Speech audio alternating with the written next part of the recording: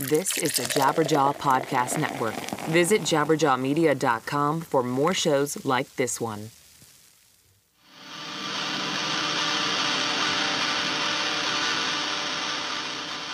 Coming January 18th, 2019, Misery Never Forgets, the new album from the leaders of the next generation of metalcore, Wrist Meet Razor.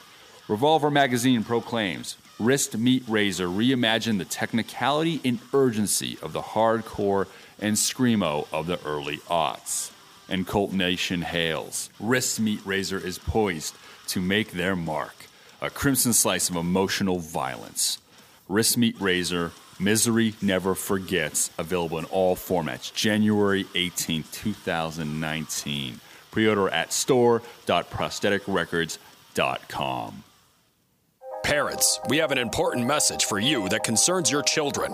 Education is extremely important to developing brains, and we here at the K. King Center for Adolescent Studies care about the progress of your crotch fruit. Math, science, English, and history will all serve them well one day, unless their education comes across the silent killer. Boobies and vagina. Boobies and vagina have been rotting young men's brains from the inside out for centuries. What we have found is that at a certain age, brain activity shifts from the inside of their craniums to the lower torso, with strong electrical pulses coming from the genital region. Once this happens, the brain immediately evacuates the knowledge it has accrued throughout its many years of studies and is immediately replaced with an overwhelming yearning to be in the presence of a beautiful set of breasts. Equal in size and weight, yet perky with the most perfect gumdrop nipples that only God himself could sculpt. Boobies and vagina. Although they have been forced to spread this burden on society against their will, a small amount of young women have fallen victim to this endless curse on humanity. Boobies and vagina. If you have noticed your teenager go from straight A's to going through several boxes of tissues a week, give the K. King Center for Adolescent Studies a call. We'll never be able to stop this plague on mankind, but maybe we can contain it.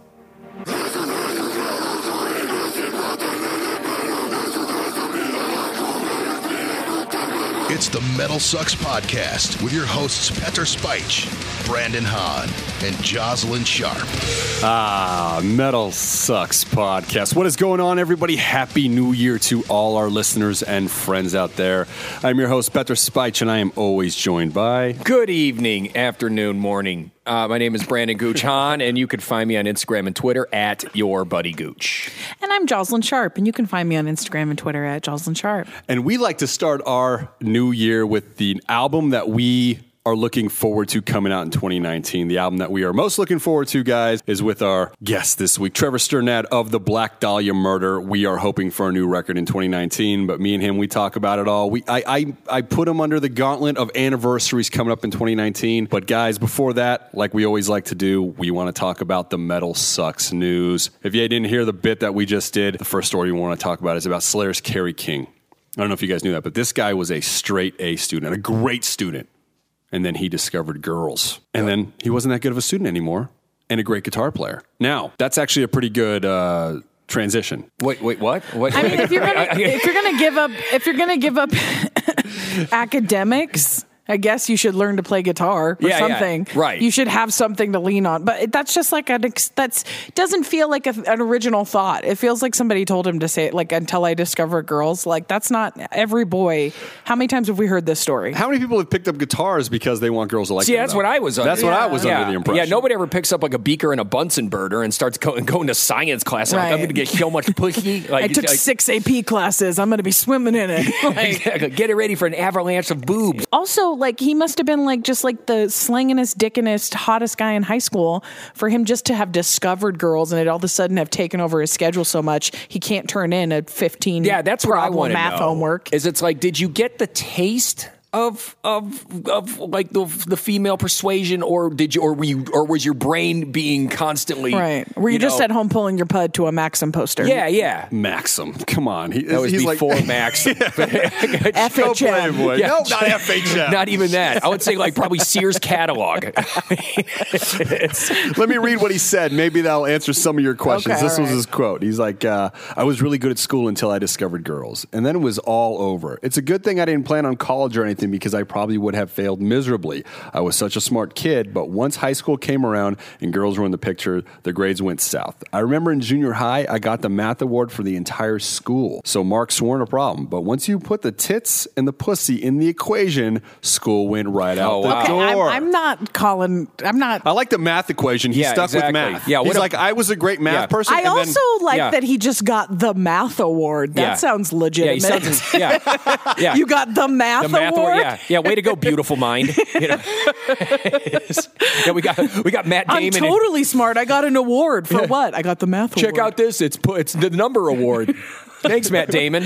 Goodwill Hunting. I hate the phrase. I was until I discovered girls. Like he was walking around like everybody has a dick his whole life, and then he went to high school, and then all of a sudden he was like, "Wait a second, that guy's pecs are really defined and bouncy and round." And every time I look at him, my balls shrink a little bit. Why do I want to suck his pecs? You guys are being way too mean. Okay, let me just say this. This completely makes sense. No, it doesn't make sense. It does make sense because if you're like, I'm all about this, I'm all about this, I'm all about this, but I want that, then you're going to refocus that whatever. Let's be honest, like women and men are attracted to the bad boy or the bad girl in school. You guys can say that early on. So you're not going to do the great things because those aren't the ones that you want to attain. Well, this is like what you just I said, the know. Bunsen burner girl. You don't want that.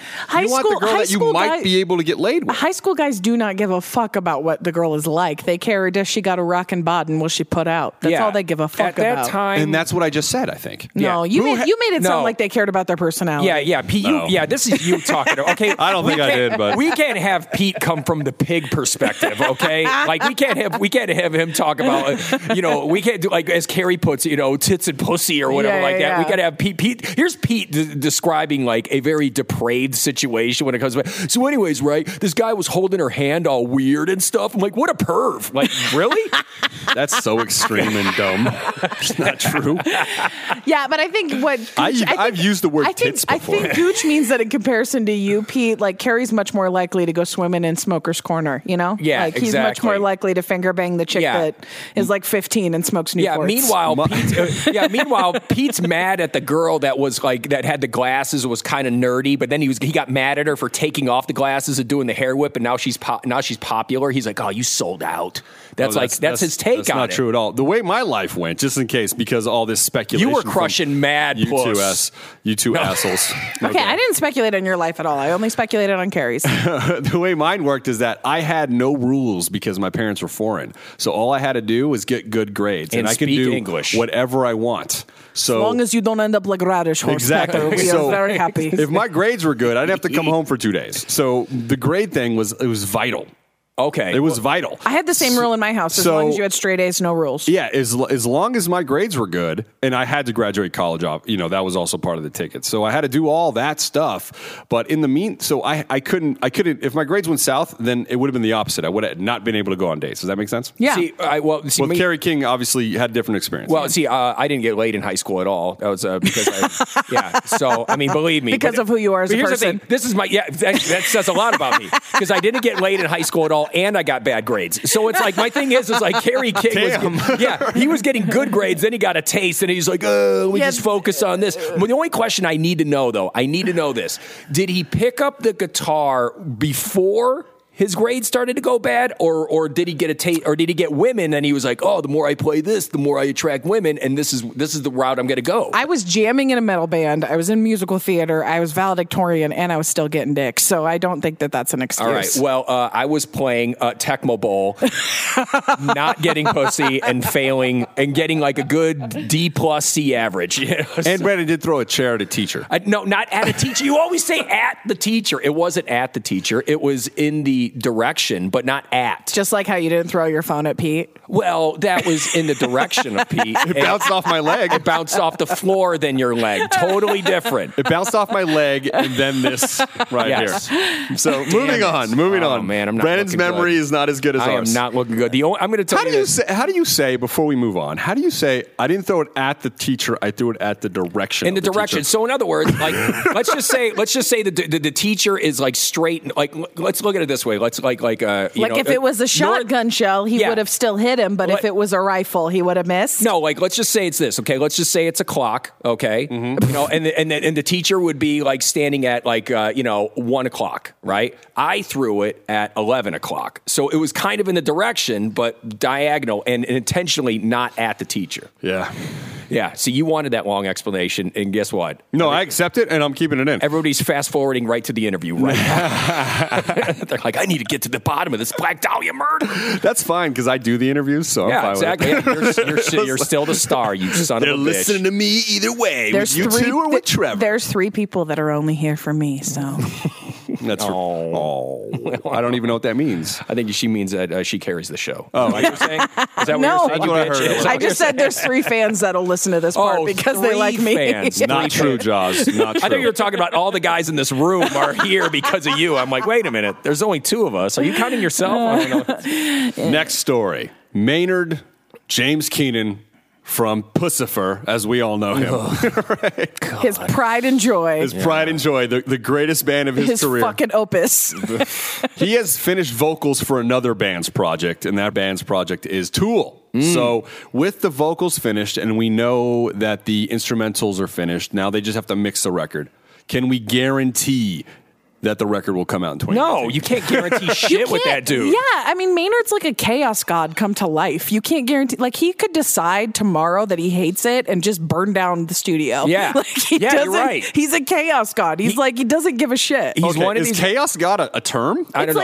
I like it, but I mean, is it a term? It's like a nerdy thing where in fantasy worlds, there's chaos, there's chaotic, then there's evil, and then there's good. Oh, okay. So a chaos god would be somebody who's just powerful and can do whatever the fuck they want because they don't care. They have no motive. Okay. Oh, okay. He's if this was Dungeons and Dragons, he's chaotic neutral, Wow. I want to roll a 20-side dice and move on with this conversation. Let me read the update to you guys so everybody can hear it from Maynard. So it's not just us. Update. Final vocals tracks months ago. Then US, UK, Euro run with a perfect circle. If Tool, all instrumental tracks, long process of mixing now.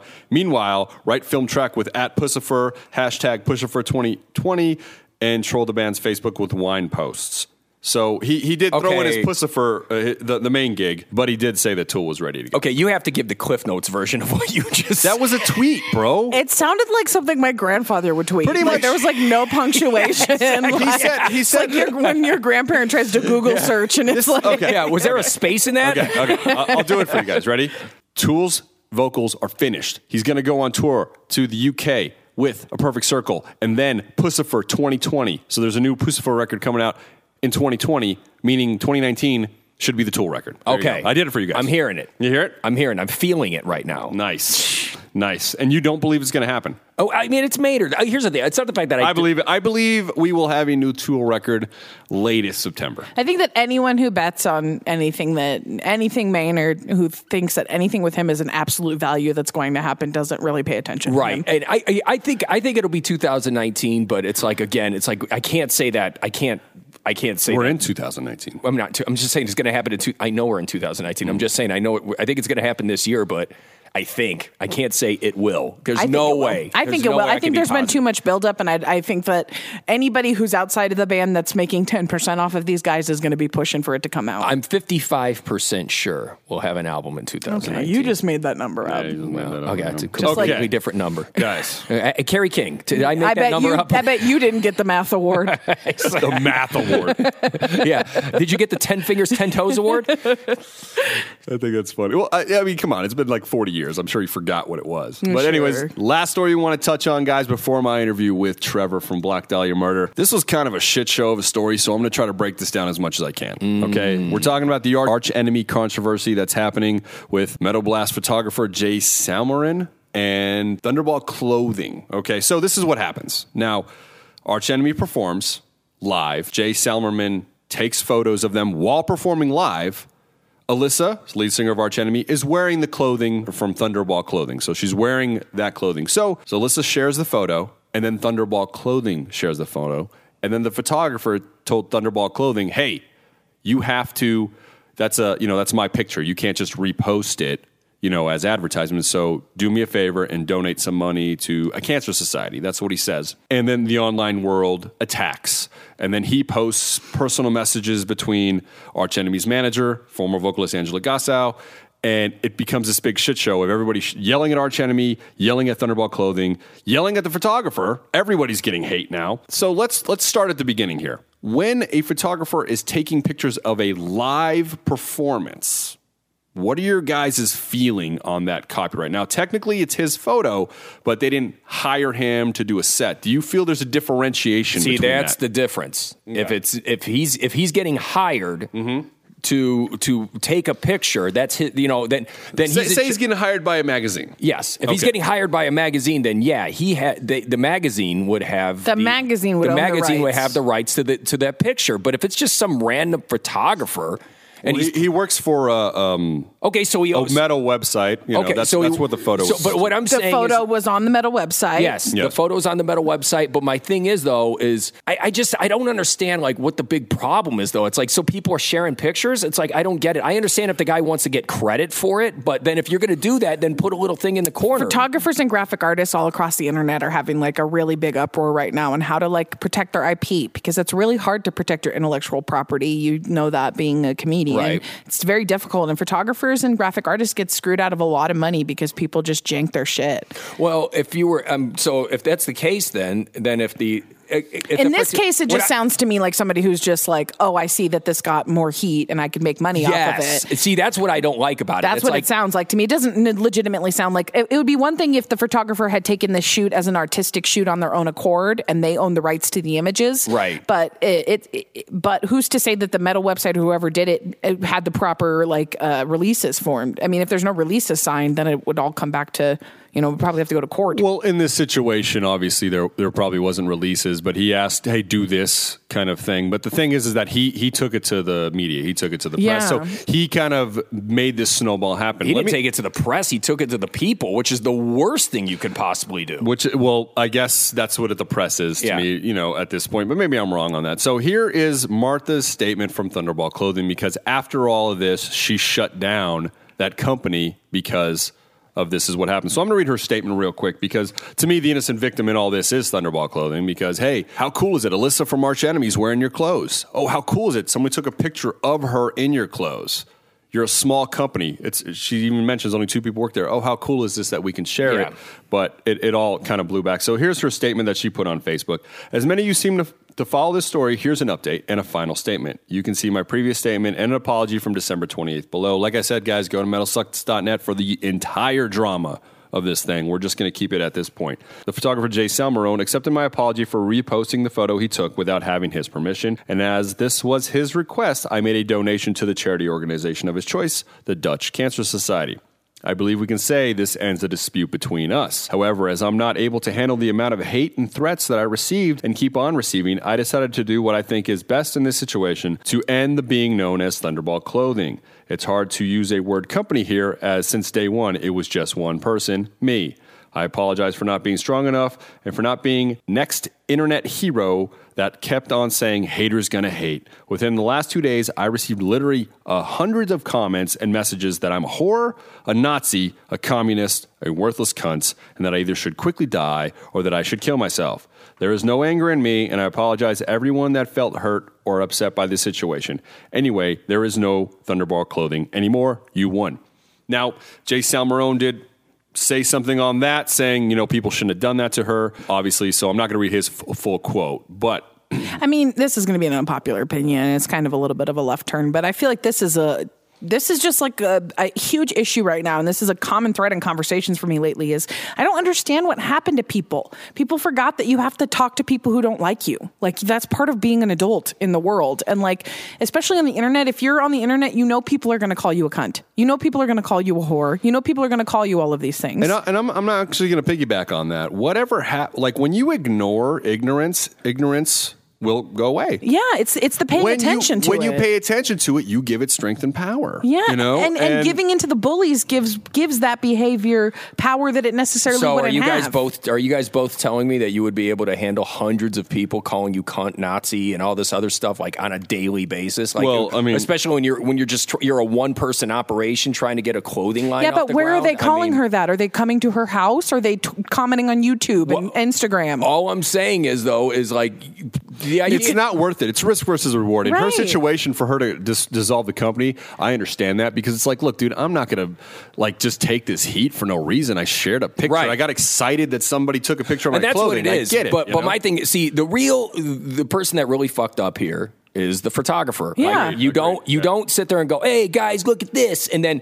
all of a sudden you get all your brainless morons, fighting your battle for you, and then you have the fucking audacity to be like, I didn't know it was going to get like that. Any fucking time you sick your followers or your fans on someone else, those fans are going to sit there and go above and beyond the call of duty to show you that, oh, look what I did for you, my lord. And look how much I love you, my lord. Like, it's like, that's how it is, dude. These people are sheep. But they're nobodies. A lot of the time, I they're don't like just the sheep comment, They're but go just ahead, yeah. they're just doing it because sometimes half those people are just doing it because it's the thing to do. They don't even give a fuck about any of the parties involved. This is my point. She shouldn't have done shit, because this is literally people taking money out of her pocket that were never putting money in there in the first place. And if you want to decide to roll over and take it because somebody calls you a cunt and a whore, sorry, wake the fuck up. That's the way the world is. People are calling you a cunt and a whore every day when you walk down the street. Ooh, wow. Okay. Really? That's the world. No, it's not the world. It's not the world. The silent majority gets no credit in this world. The silent majority is what pushes the world in a positive way,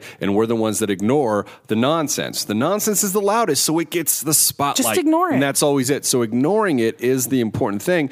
I do feel that the silent majority, like us, after reading the story, would all back her and understand every viewpoint of it, but the ones that want to attack won. Were any of those people her customers? Any of those people? I mean, I highly doubt That's it. my thing. Yeah. It's like they're not even the people that, if it's your fans, I can understand being upset, but if it's people who weren't even supporting you in the first place, who cares? But when it's 1 minute that you don't even, like, it's 1 minute like, hey, I'm trying to get my clothing line off the ground. Then all of a sudden you wake up one morning and you're awoken to how many countless threats, how many countless vicious things said to you. You're just not expecting it. I mean, it's not like you and I, Jocelyn, where we're putting ourselves out there as a comic. It's not that I don't have sympathy for the hate that she's getting. I just don't have sympathy for kowtowing to it. I don't have sympathy for it. I don't have sympathy for anyone who does it. Well, she does apologize for that. She did say, I apologize for not being, strong enough to haters going to hate, which I understand. Which is fair. I just think when you release a clothing line and you're like, you know what, I want to go out there and show my designs to the world. You're not expecting people to be critical.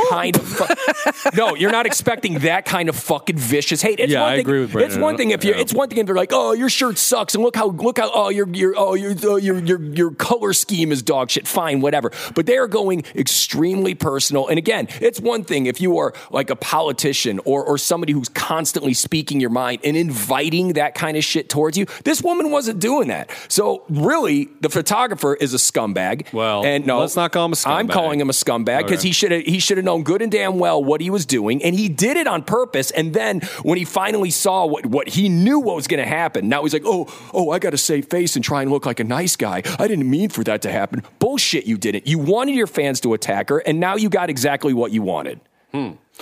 I like I said, I see all three sides. I see from Arch Enemy's side. I see from the photographer's side. And I see from the photographer's and I see side. from the Martha from Thunderball. I see all sides. I'm on Martha's side 100%. 100%. She didn't deserve any of this shit. She was just excited about something. But we can all agree that it was all avoidable. Yes. It was all avoidable. If the photographer would have way. just contacted the record label and said, hey. Fair. Yeah, if the photographer wasn't a baby like everybody is on the internet. Oh, wow. Somebody, like, okay, fucking do the right channel. Stop calling out to the public to fight your fights for you. And unfortunately, Jaws in 2019 ain't taking no shit. Well, I'm just saying taking shit in 2019. And unfortunately, this photographer now, when you Google his name, this is the only thing that's going to pop up. Yeah, so he fucked himself too. Well, no, people have a short memory. That's very true. So I'm sure everybody will. And this is not an invite for any of the Metal Sucks fans to find a photographer and call him a cunt and a Nazi. That's not what I'm doing. Don't do that shit, because then we'll hate you too. Yeah, we are actually. How about nobody jumps on any bandwagons and makes their educated opinions for themselves? That's our standpoint. 2019 Jaws is very take charge. It's no joke. Dude, this bull is just getting wrestled to the ground. Next week, it's going to be. I'm your host, Jocelyn Sharp. I kicked out Gooch and Pete. And these two pieces of shit. We have names. Oh, man. All right, guys. With that, this month, King Diamond will release a new DVD Blu-ray, Songs for the Dead Live, via Metal Blade Records, boasting 18 songs per set, each of the two shows, Belgium's Graspop Metal Meeting in June of 2016 and Philadelphia's Fillmore in November of 2015, featuring a brace of classic King Diamond and Merciful Fate tracks, including Welcome Home, Halloween, and Eye of the Witch, before launching into 1987's seminal Abigail. So purchase your copy now, guys. MetalBlade.com/King Diamond. Once again, King Diamond's DVD, Blu-ray, Songs for the Dead Live. MetalBlade.com/King Diamond. And with that, guys, let's jump into my interview with Trevor from the Black Dahlia murder. Everybody, what is going on? It's Petter. Metal Sucks Podcast. On the phone, I got Trevor from the Black Dahlia murder. The year 2019 is upon us, Trevor, and we are going to play the memory game here with you. What that means is that I'm going to bring up something having an anniversary in 2019, and you tell me your experience behind what I bring up. All right, so we're just going to make us all feel really old then, probably, right? Exactly what I was going to say. I was like, so I'm going to make you feel old because I'm going to feel old through the process now. If I bring something up and you have no memory of it and you're like, dude, I didn't experience that, just say, nah, that's nothing to do with Trevor's life, and we'll move on. Fair? Okay, sure. Excellent. Yep. So 10 years ago, Disney released the film Up. What's your experience with this film? I don't have any, man. I don't think I even know what it's about. Cool. Okay. What about 10 years ago they released Avatar? Avatar makes me think of turquoise flashlights immediately. Because that happened. People made Avatar themed flashlights, so that's really what comes to mind. I never saw it, but okay. But yeah, fake turquoise vaginas. I like that. I like that. That memory counts, though. That works. Now, what about this? Is going to be a music one. So 10 years ago, Alice in Chains released their comeback record, "Black Gives Way to Blue." Did you have any experience on that? Yeah, I came in as a skeptic, and I think a lot of people did, but it's good. It's a good record, and I saw them a few times around that time and was really blown away. So, yeah, man, fond memories. Excellent, dude. Director Sam Raimi, 10 years ago, returned to horror films with Drag Me to Hell. I got a good feeling you saw this. What's your take on that? I didn't, actually. I didn't. Oh. I do like Sam Raimi, but I haven't seen it, and I have heard good things about it. But, all right. There's still time, man. Hit me up on the 20-year. So let me ask you about this 10-year anniversary real quick before we move on to the next layer of it. Halloween 2 by Rob Zombie came out 10 years ago. Did you experience this? No, I didn't see that either. Okay. Man, I am missing. So we're going to the 15-year anniversary now. Okay. It's going to be awesome if everything that I thought about is just out the window. But I believe we're going to have a great story here. Mel Gibson's The Passion of the Christ was released 15 years ago. Anything? Did you I didn't see that either. But I remember people were into it. It caused it caused a stir. And I don't think that was too far from when he, got arrested and, was calling the cops Jews and stuff like that.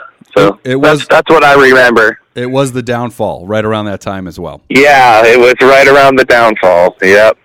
Also 15 years ago, Velvet Revolver released Contraband. Did you have any experience with that record?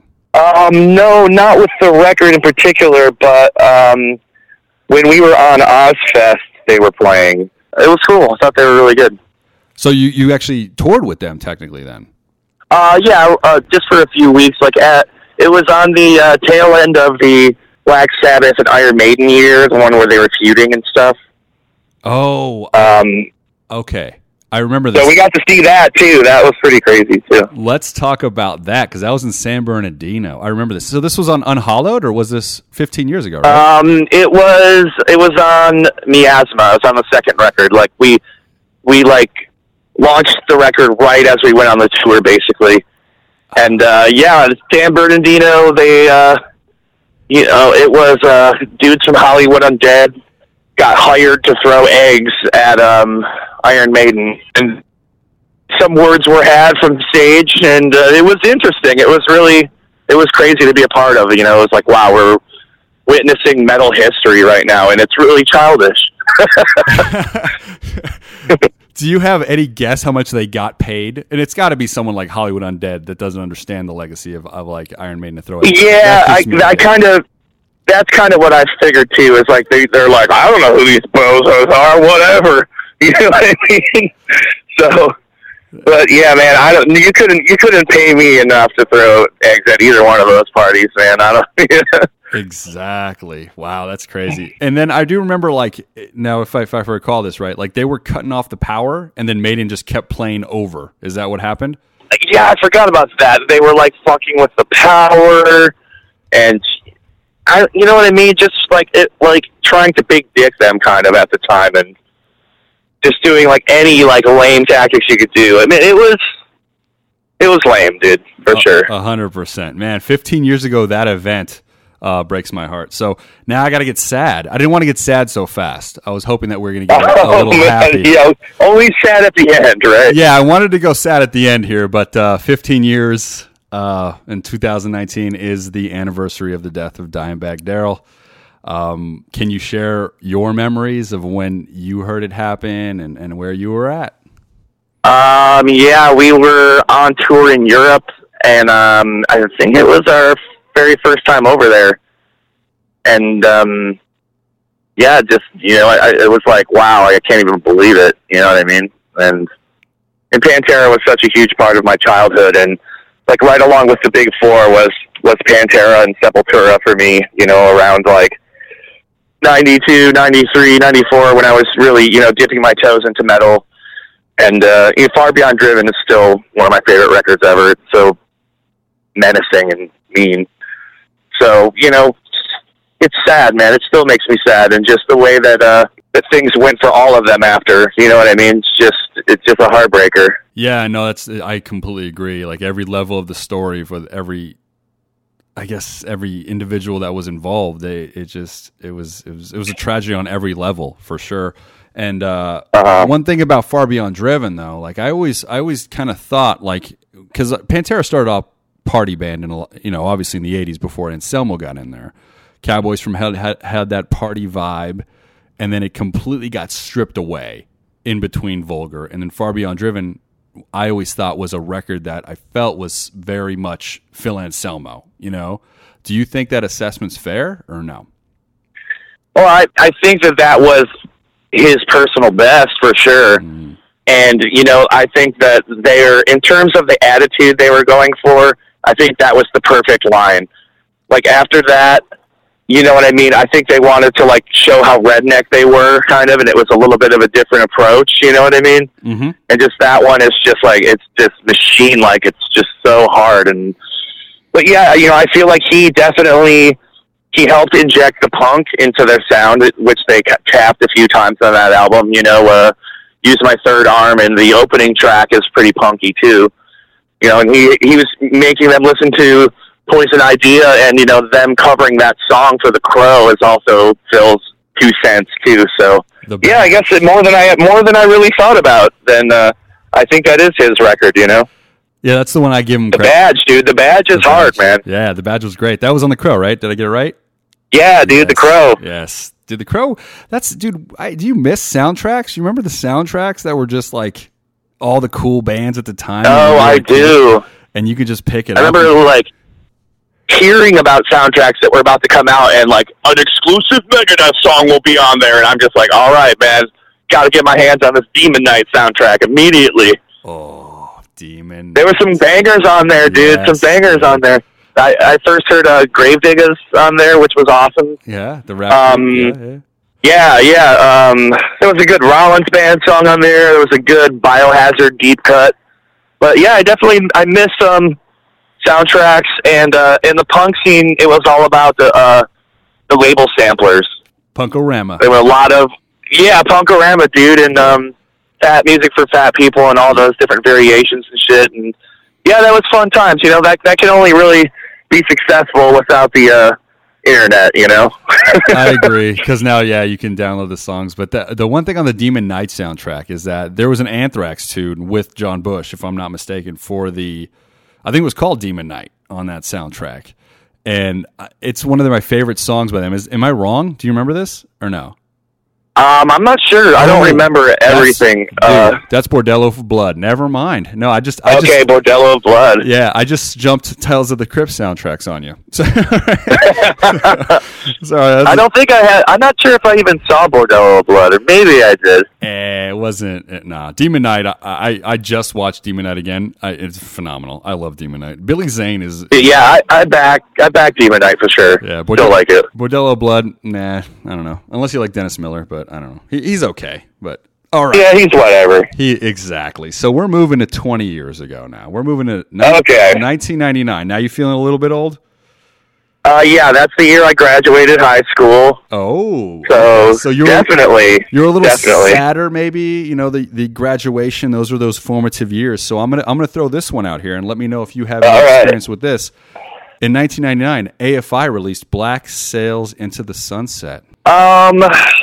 Not really. I've listened to it since a little bit, and I do like them, but I was way late to the party for sure.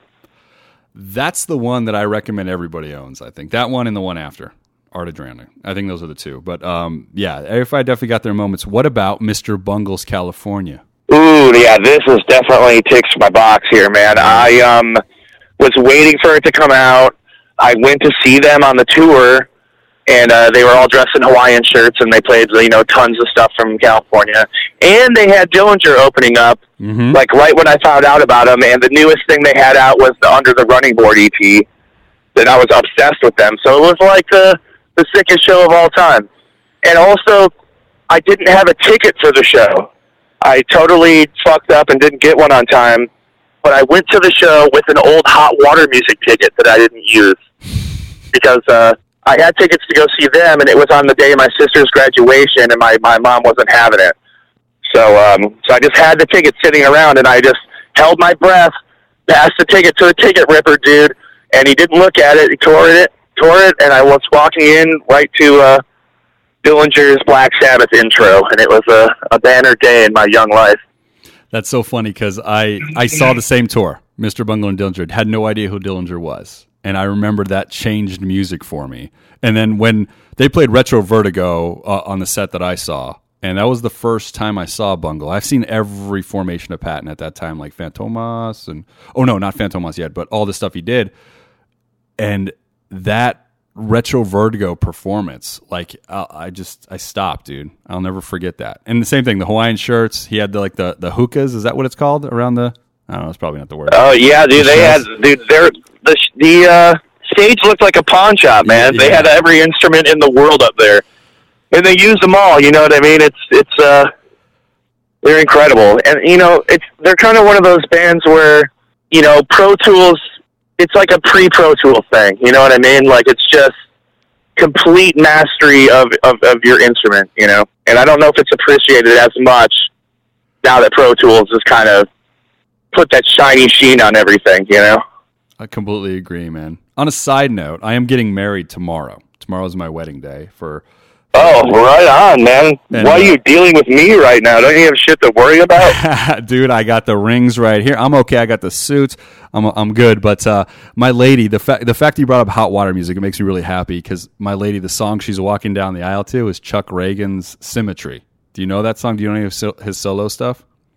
No, I don't. I've heard a little bit of it, and it's cool, but I don't. No worries, man. It was just the fact that you even brought up Hot Water Music. I was like, oh, man. Dude, I definitely, in high school, that was, I went to see him a couple times at, I saw him in Flint at a skate shop when they just played right on the ground, and, there's 30 people there.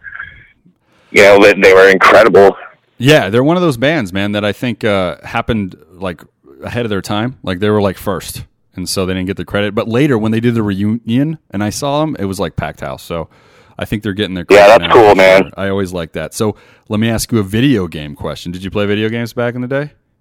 Yeah, for sure. Silent Hill was released 20 years ago. Did you play this game? No. Okay, neither did I. So I was hoping because I wouldn't be able to add It to it. seems cool. I know of it. You know, it definitely is macabre. I know that much. For sure. Typo Negative's World Coming Down came out. Nothing? No. I'm only more recently a typo, dipping my toes into the typo. What is your favorite typo right now? Just because you got into them recently? October Rust, I think, is probably it. Bloody Kisses is cool too. Yeah, dude. No, I haven't heard all the records yet, honestly, but it's a new development for me. And you know, I'm not allowed to live in New York unless I like Typo Negative. You know, and I didn't want to be thrown out. Well, you like Carnivore? Yeah, for sure. That's way more up my alley. Crossover, you know. There you go. So you're welcome in New York, though. I think it's one or the other. It's just a Peter Steele thing. All right. You just got to like one. Okay, cool. So I think you're cool.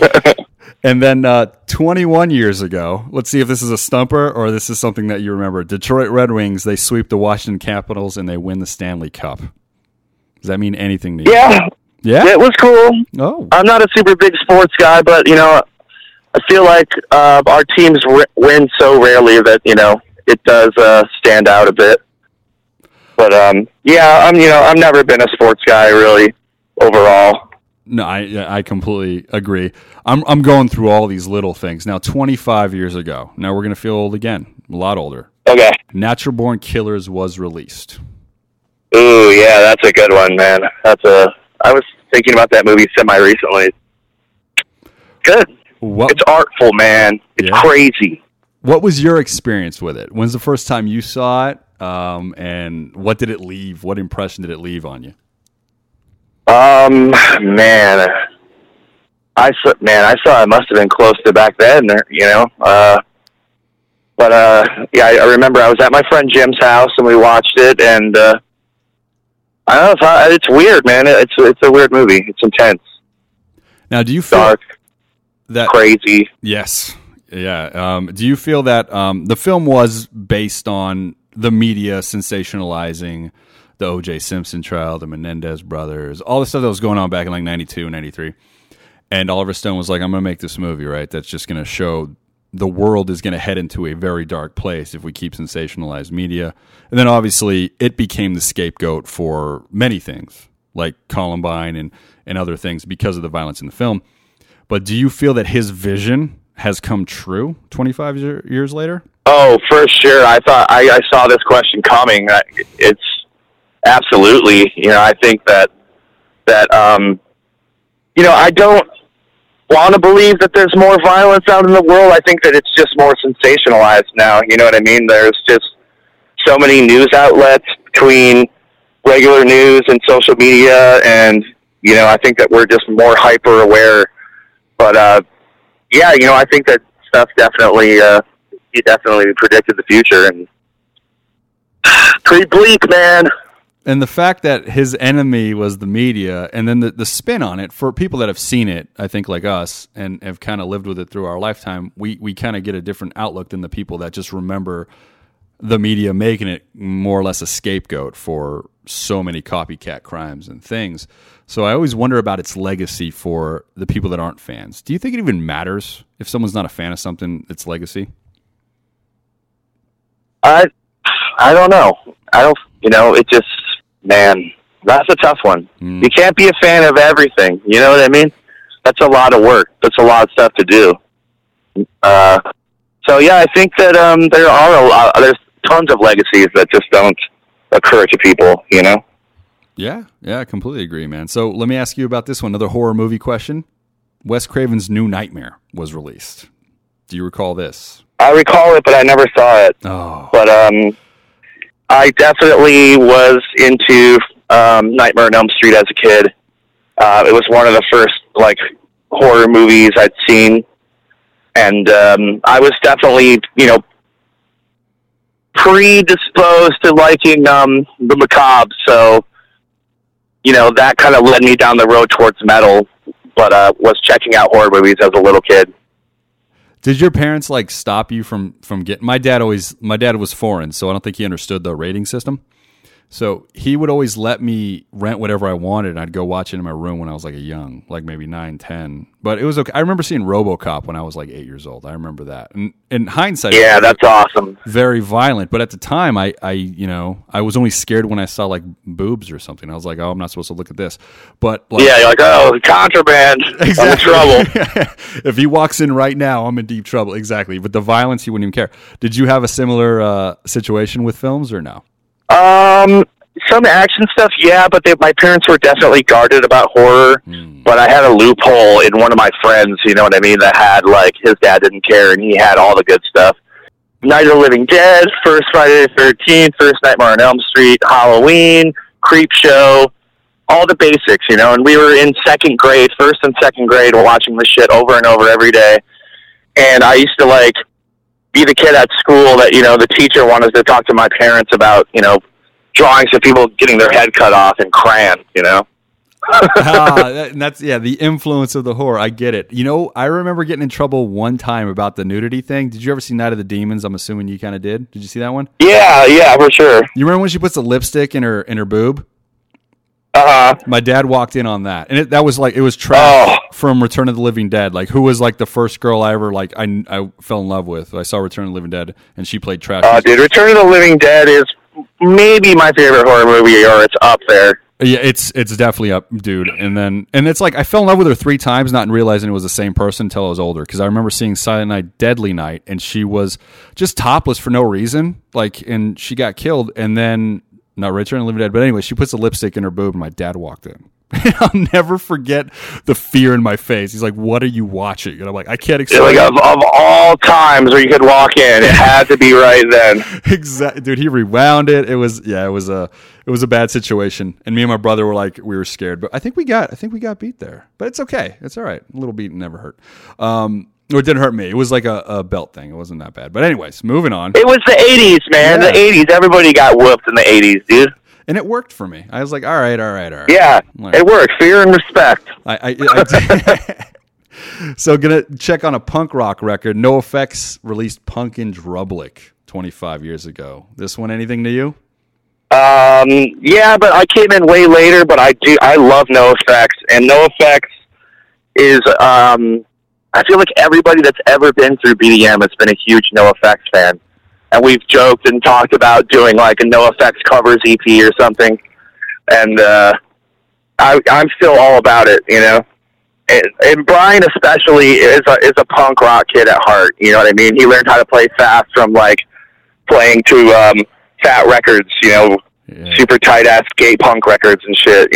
Nice, dude. If you guys do that, would you cover The Decline? Because that's the best song they've ever done. Oh, dude, The Decline rules. That's awesome. That's like the jukebox killer, dude. If you ever like want to get the most out of your money at the jukebox. The Decline is like, it's 19 minutes, I believe. It's a 19-minute punk rock song. Yeah, dude. It's a great song, though, man. Yeah, it's awesome, man. So it's awesome. They got the horn part in there. That's an epic track, dude. Yeah, that's like that right around that era. That's like my favorite NoFX. Like So Long and Thanks for All the Shoes is probably my favorite. I fucking love that album. Cool, man. So let's give you a metal one. Cannibal Corpse released The Bleeding 25 years ago. Last one with Barnes. Ooh, damn. Okay, this is absolutely one of my favorite death metal albums ever. And there's like a handful of albums that every time I think about them or listen to them, I go, nope, this is it. This is the best death metal record ever. And that's one of them, Tomb is also up there. I really like Tomb the Mutilated a lot. But The Bleeding, man, The Bleeding is like hit after hit. Every song is awesome. The choruses are really big. And it's just catchy, man. I think it's their absolute, like, catchiest hour as a band, for sure. And I remember at first I was met with a little trepidation because you could understand what he was saying, and at the time all I wanted was more guttural and more poopy, you know what I mean? Like as a kid, that's what I was looking for, was whoever had the most gore and whoever had the lowest vocals and stuff. So at first I was like, oh, you can understand what he's saying. I don't know about this. Then you listen to it, and we start hearing what he's saying, and it was terrifying. There's something, there's a lot of first person in death metal, like I'm going to kill you, I'm after you, stuff like that. But just something about that record and those sentiments on there, it's so real and stalkery and like filthy. It definitely left a stain on my brain for what I would do for BDM, doing those kind of short Tales from the Crypt episode kind of lyrics, you know what I mean? A 3-minute storyline or whatever. And, yeah, man, that record still just gets my blood pumping just thinking about it. Nice, dude. Let me ask you a real hard modern day question, and I'll answer it first if you want. Death metal wise, what was the best record of 2018? My pick is the new Hate Eternal record, Upon Desolate Sands, which just I can't stop listening to. But it's so good, right? So good. I mean, dude, every time I listen to it, I'm like, that was new. That's new, and it's catchy, like you said. When you said catchy, I'm like, that record gets stuck in my head all the time. What death metal? Oh, that's good. That's a really good turn for them because I think that it was just so focused on speed for a while. You know what I mean? And I think that Hannes coming in on the drums brought a lot of flavor, a lot of dynamics, and really colored things up. And catchy, is so important, dude. It's so important to have hooks and have memorable shit, especially as a fast band. So it's a huge triumph. It's fucking awesome. Excellent. That's up there, dude. I don't think that's quite my favorite this year, but it's up there. For me, it's that Cerex album, Phobos Demos on Everlasting Spew Records. It's awesome. I mean, they've been inching towards this awesomeness for the last few records, but this is just it, man. It's this kid Antonio. He's a dude I know from some message boards online. Anyway, he's a Mexican kid, and he assembled this ultimate lineup. And it basically sounds like, to me, it sounds like Cryptopsy. It sounds, like it's progressive, it's wild, it's really stylish, and just twisted, man. I love it. It's one of the few records where that I heard this year where as soon as it ended, I just put it back on the first time. Like, wow, more, please. Yeah, nice. And I haven't heard of it, and I know that you do the thing for Metal Ejection, like where you kind of introduce a lot of people to these newer bands, and which I love. And I always wonder how you find these things personally. But this band, man, it's a lot of combing the internet. Yeah. I have like a Facebook that's just blank, basically. Like I need to have a personal one to run the band Facebook.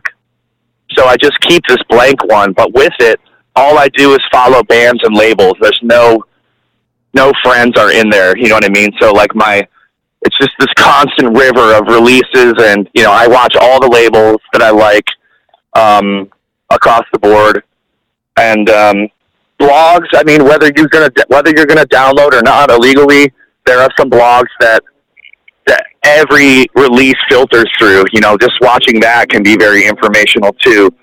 And then I have some contacts online, like people that I think are super big metalheads and will trade some secrets and stuff like that. So I have some informants too.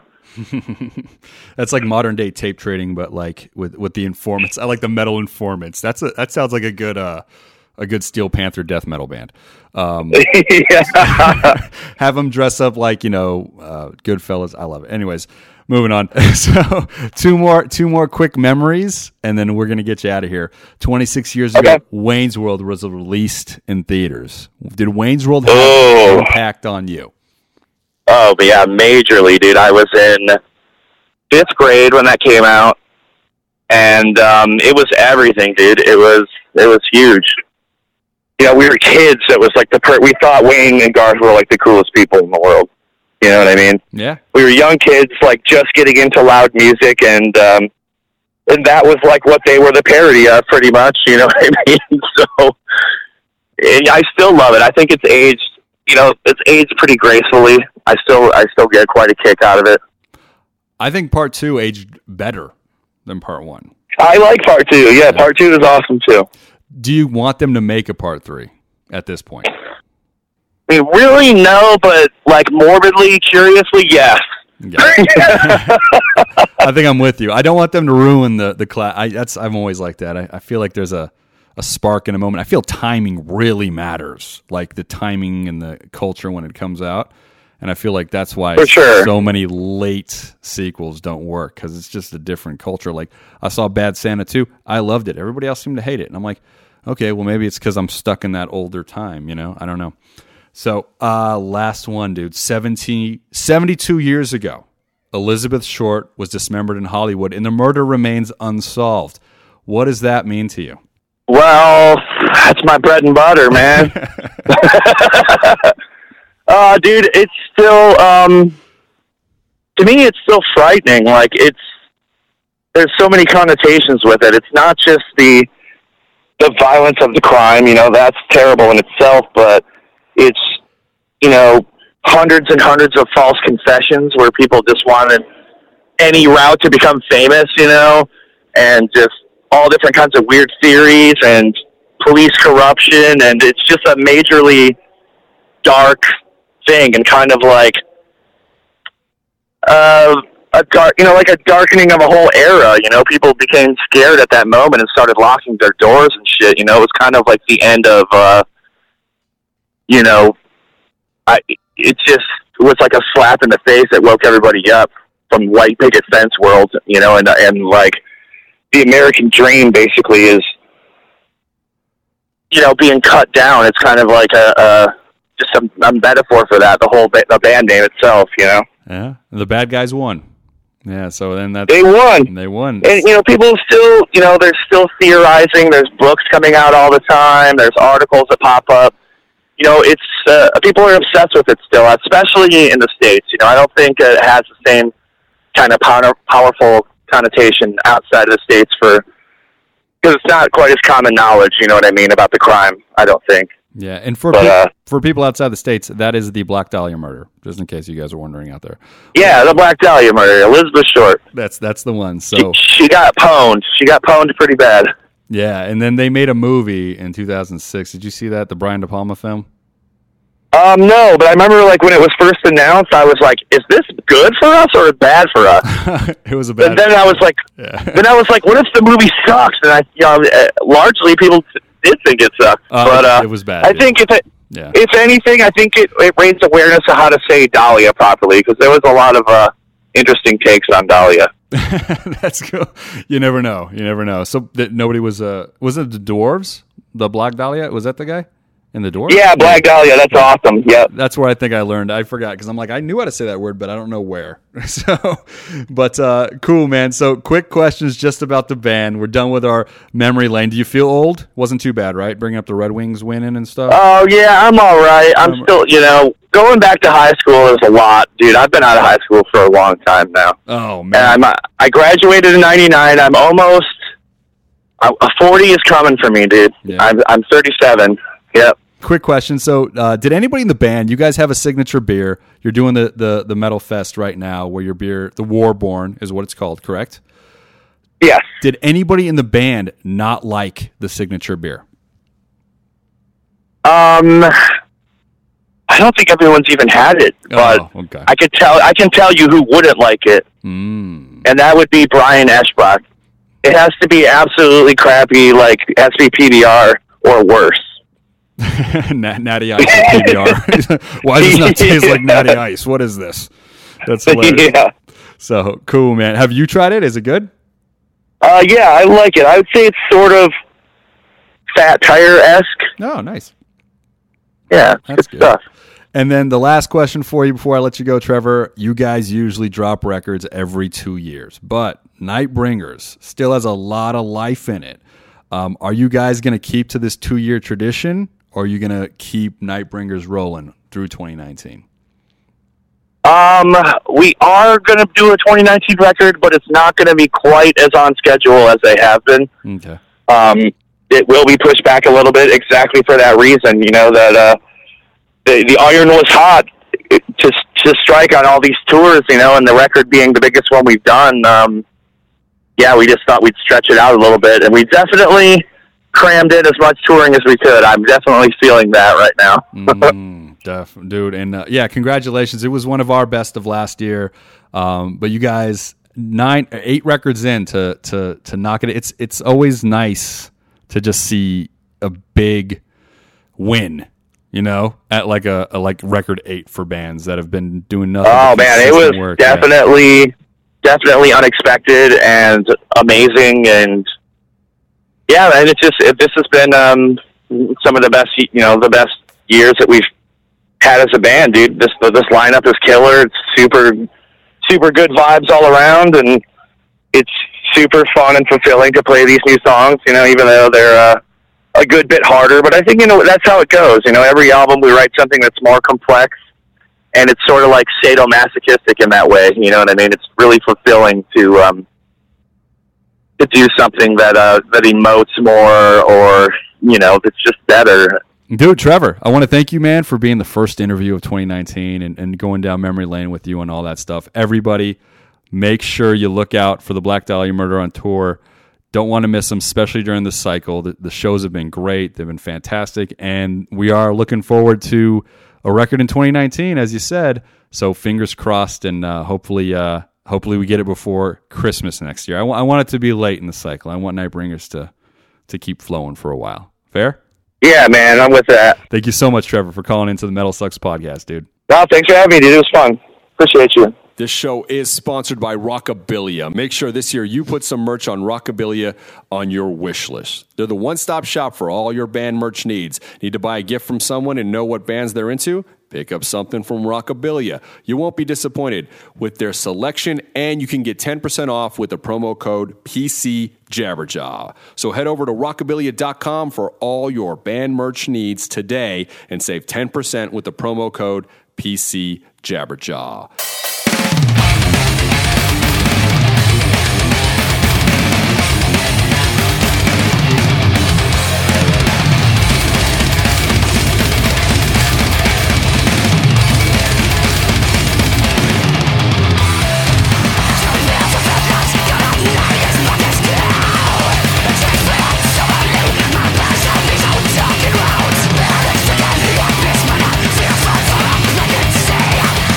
Let's go.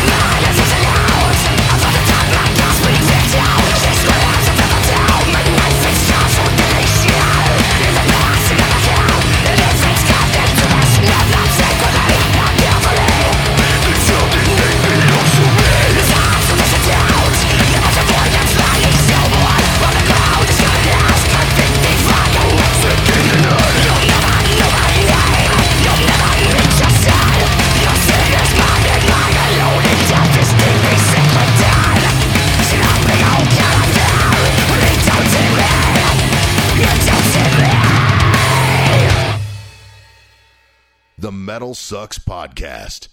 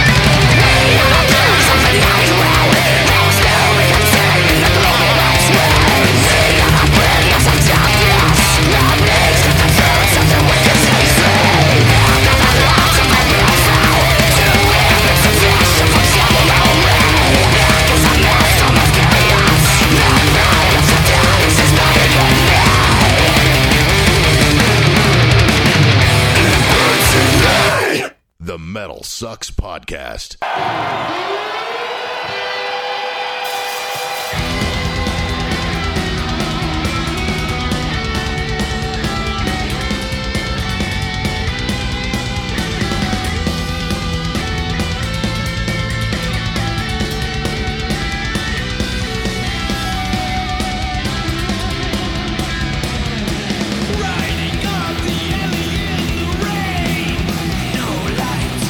Show the way.